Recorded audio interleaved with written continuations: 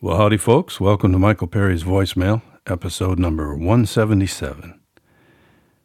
Out the window of my little room above the garage here, I can see that time rolls on. Last week I mentioned it was time for me to lighten up a tad, and indeed I think I did, and it was nice. And I don't intend to be an episodal downer today either, but I did kind of accidentally pick a piece to read that's not exactly all zippity-doo-dah.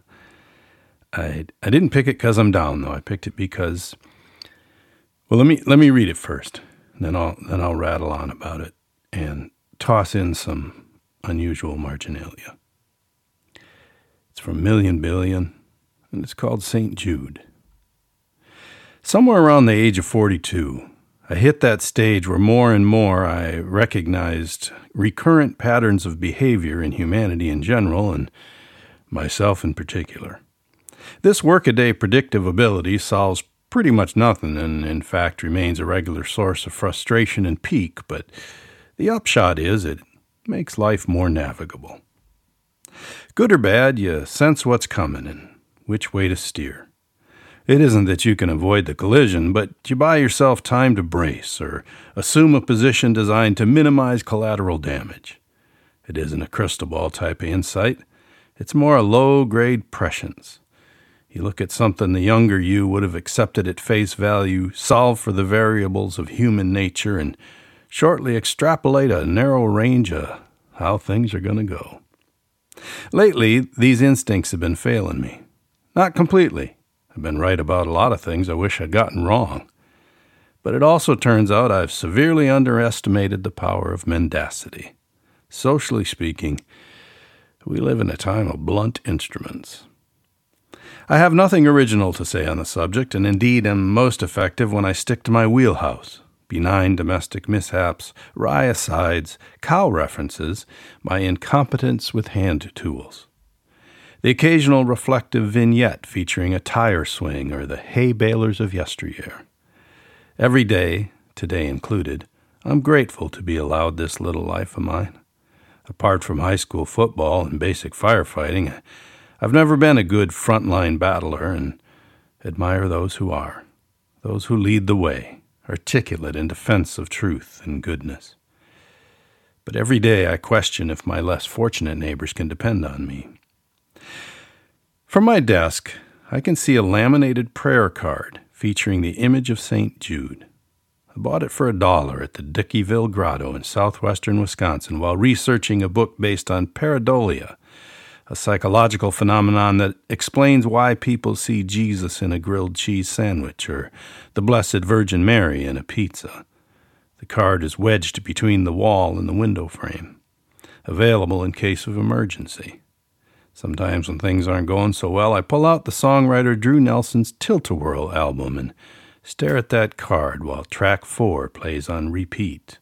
And the lyrics go, "In the moonlight I am praying to the patron saint of fools. In the darkness, my supplication. Would you light my way, St. Jude?" The muted finger-picking, the chill organ note, each imply quietude in the face of brute force. Surrender is sweet victory. Sweetest of all, that word supplication reminded me how I still love the terms of faith upon which I was raised. Supplication, to ask, to beg, to know humility. St. Jude, the patron saint of fools, of desperate situations, of lost causes.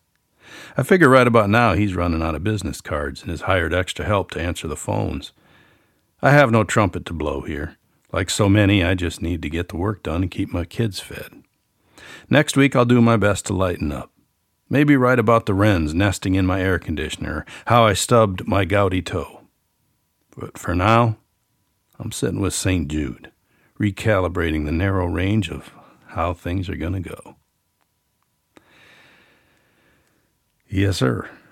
Good old St. Jude. I'm reminded, by the way, that pareidolia research I was doing, that all wound up helping me write that book, The Jesus Cow. So why did I pick that piece today? I picked it because not so much for the thematics as how I react to it when I reread it and remember where my head was. And I picked it because it elicits fond and tender memories of the time when I was writing it, as I said, and more to the point, the sounds and the tchotchkes, those St. Jude playing cards, if you will, and also the person who inspired the piece. I don't use the word inspired much. I think inspiration is lovely, real, and desirable, but it is prodigiously overrated. But when I read this piece, I'm going beyond what I've written to recall the singer of the song mentioned and how for years I listened to and cherished and drew, yes, inspiration from his work. And then finally one night in a coffee shop in St. Paul, I had a chance to actually sit and listen to him sing in person. And afterwards, we shot the breeze out back, and it was one of those times where I was bracing for the possibility that the man might not match up to the music, because that's the thing that happens. But in this case, the conversation flowed, and he was kind, and he knew my work, and he even went to his car and he grabbed me a writing journal made by a Native American elder, and he gifted it to me, and I'd go on to write some stuff in that journal, some of which I shared with no one but myself, and you should thank me for that. Some of which became books, and some of which I spoke on a stage before 20,000 beating hearts. Although none of them beating as fast as mine. Holy shnikes. I took a couple shots of my scribbling and included it in the body of this message. I'm hoping that'll do for your marginalia this episode. As happens with folks in our businesses, Drew Nelson and I kept in touch, but we rarely ever ended up in the same place. We were more likely to just wave at each other literally or metaphorically across the median than stop and sit. A couple times when I was passing through his area on a book tour, we did a little deal where he played some songs and I read from my book. And then one of those times when it was over, we went to a Steak and Shake and talked out something pretty heavy. And I'm not kidding. And the rest is not mine to share. And the road will still take some twists and turns. But I can tell you that the last time I saw old Drew, he looked good. And maybe what I wanted to do in reading this piece today is revel in the fact that if in this life we are allowed moments along the trail like me and Drew have been allowed, well, that triumphs over all the world's turpitude. And here's to us, and here's to you, and here's to St. Jude. And now, as you know, I ain't gonna say goodbye. I'm just gonna say, well, I suppose, forward.